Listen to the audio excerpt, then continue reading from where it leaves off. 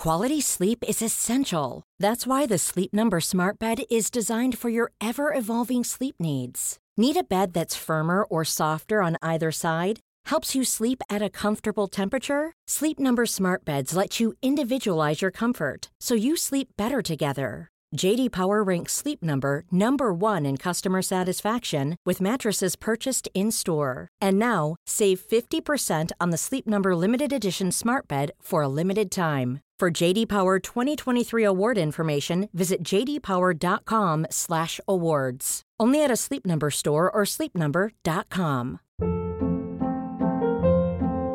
Hold up. What was that? Boring. No flavor. That was as bad as those leftovers you ate all week. Keke Palmer here, and it's time to say hello to something fresh and guilt-free. Hello Fresh. Jazz up dinner with pecan-crusted chicken or garlic butter shrimp scampi. Now that's music to my mouth. Hello Fresh. Let's get this dinner party started. Discover all the delicious possibilities at hellofresh.com. From the Over the Top Studios in Boulder, Colorado, I'm George Thomas. You're listening to Nordica Cast number 1, and we are talking with Nordica Product Manager and Field Services Director Ethan Korpi. Now, Ethan, you're out in New Hampshire. What's the weather like out there? You know, it's actually been pretty up and down winter, but I would say it's been pretty good. We've had snow on the ground since I think the first week of December all the way through, and actually last night we got a little surprise snowstorm that we ended up with about 4 or 5 inches in my driveway this morning, which was a nice surprise because it was supposed to switch over to rain, and it never really did. So that's kind of been the wacky weather that we've had so far in New England this year. So it's been both really great ski conditions, really cold sometimes, but also poor conditions, also sometimes too. Very classic New England, up and down. Sounds classic Boulder today because it's raining here. Now, Ethan, really wanted to chat with you today about Nordica skis. My early memories of Nordica are boots, great made boots. Really like the boots. But skis, what was it that made the shift in the company to want to actually focus on producing skis, designing skis? That's a great question. I think it's we can kind of turn back. I think it's around 15 or 16 years at this point to when Nordica first started building skis. We were at the time owned by the Benetton family, and it was the Benetton Sports Systems. I don't know if some of you guys remember that name out there in the industry at the time. And really what they wanted to do was bring everything under one umbrella. They owned Kesley Ski at the time, but obviously Nordica being a much stronger brand name in international skiing, they wanted to suck the Kesley name under that umbrella as well. So we had ownership of Kesley, and we transitioned from Kesley over to Nordica in the late 1990s. I think it was 1999 or 2000. I can't remember exactly. And and we launched the Nordica ski brand. So that was the beginning of it, and we've been running ever since. So in a relatively short amount of time, though, you've become very known for skis. I'm thinking of the Enforcer, which has been Ski of the Year for 3 years in a row. Yeah, that's I think that just speaks volumes to our development process and how we view products and how we're kind of obsessed with always trying to make things better. We don't always just let things be, so to speak. And, it's a part of the daily conversation that we have here, obviously in the U.S., but also internationally as well. And in the way we have our product development cycle and feedback loop set up, it's a very open process. And again, we're all extremely passionate about it. So I think, really our setup is, as a company, really allows us to come up with some really, really great products. So, Ethan, I'm thinking of one of your titles at work, Field Services Director, and it's making me wonder about ski development. Where do you get ideas for, we need to make a ski that can do this? I think that always used to come really from the race world, but now, where does that come from? Interestingly enough, it comes from being skiers. We spend a lot of time on our skis, and we have a lot of skis obviously in the marketplace, but it's this constantly, evolving thing that we're trying to do is produce skis that ski better in the conditions that they're designed for. So obviously with the kind of exploding of, flat, wider rocker skis, that opened up a lot of cool areas to develop in. And, we always take the starting point of, okay, what are we trying to do?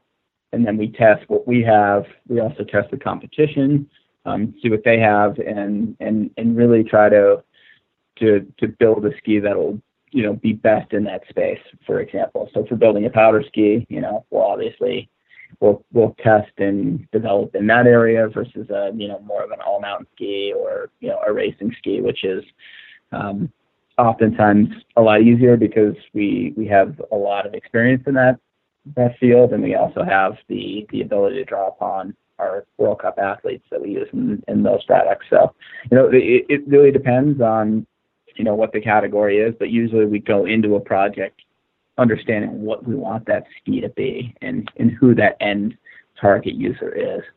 And this is just making me think when you're talking about testing product. And I remember in the late 80s getting a ski and just thinking, oh my gosh, this is amazing. And then, a few years later, you're just like, I can't believe I liked that ski because this new one is so much better.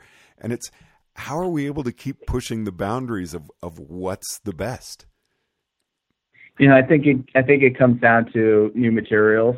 It's not just the shape of the ski. We're using, since the 80s or the 90s or, even the early 2000s, we're constantly evolving the materials that we use in the skis, the glue we use in the skis, the machinery, which is very expensive. So that's kind of a slower evolution in terms of, the milling that we're able to do, the pressing that we're able to incorporate in binding the ski together. So, as, each of those different elements improve, that's where I think you get this kind of slow bake improvement where, you can jump on a great ski, that was 10 years ago and you'd be like, God, I don't know how they can make it any better. And then, fast forward, 5, 8 years, and you're like, oh my God, that thing is a dinosaur. Quite a bit changes.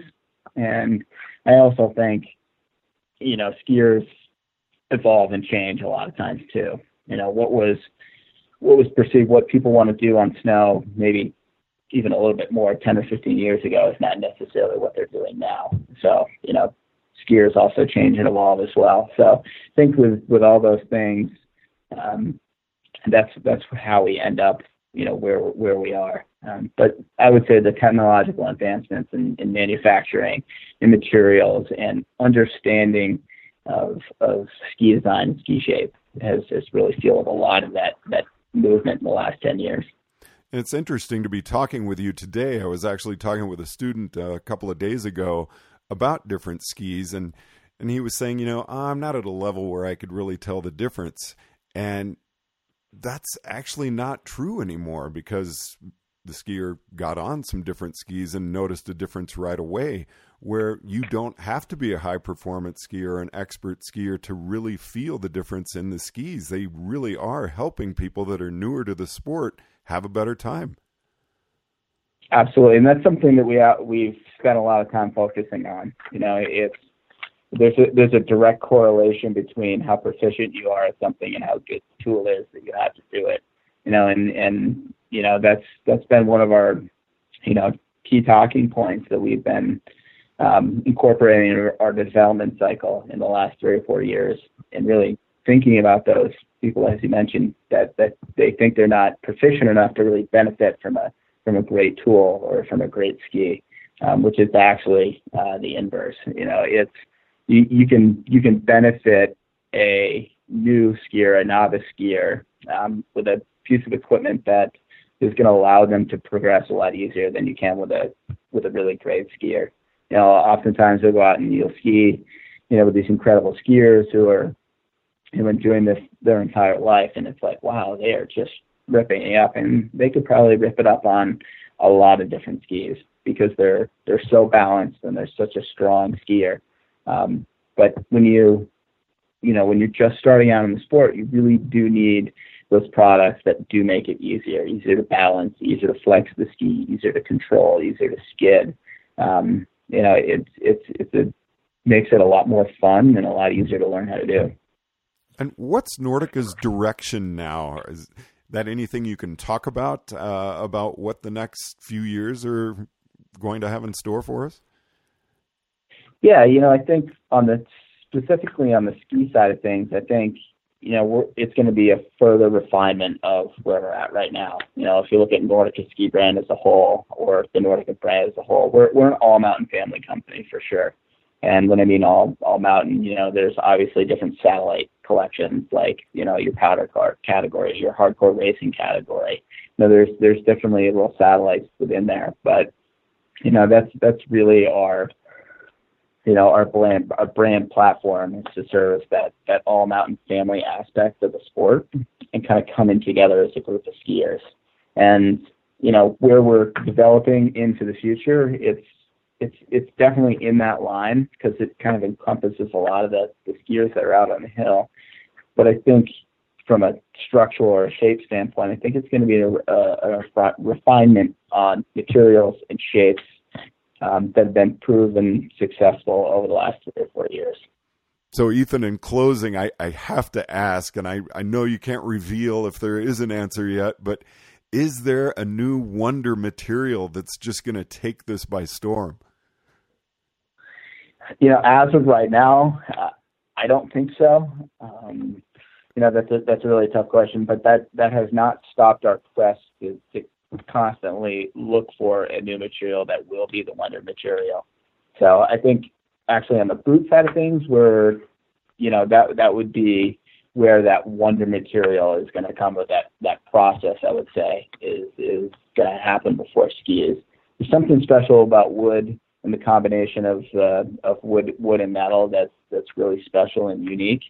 So I think, if something's gonna evolve in skis, it would have to be replacing those two really, really important aspects of the ski design and construction that I don't see right now, that coming in the near future. But I think the process potentially on the boot side of things is where we could see a lot of rapid future development taking place. Well, Ethan, I thank you very much for taking the time to chat with us today. Yeah, thank you, George. Appreciate the time. Nordica Cast number 1 from the Over the Top Studios in Boulder, Colorado. I'm George Thomas. Mom deserves the best, and there's no better place to shop for Mother's Day than Whole Foods Market. They're your destination for unbeatable savings, from premium gifts to show-stopping flowers and irresistible desserts. Start by saving 33% with Prime on all body care and candles. Then get a 15-stem bunch of tulips for just $9.99 each with Prime. Round out Mom's menu with festive rosé, irresistible berry chantilly cake, and more special treats. Come celebrate Mother's Day at Whole Foods Market. Even when we're on a budget, we still deserve nice things. Quince is a place to scoop up stunning high-end goods for 50 to 80% less than similar brands. They have buttery soft cashmere sweaters starting at $50, luxurious Italian leather bags, and so much more. Plus, Quince only works with factories that use safe, ethical, and responsible manufacturing. Get the high-end goods you'll love without the high price tag with Quince. Go to quince.com/style for free shipping and 365-day returns.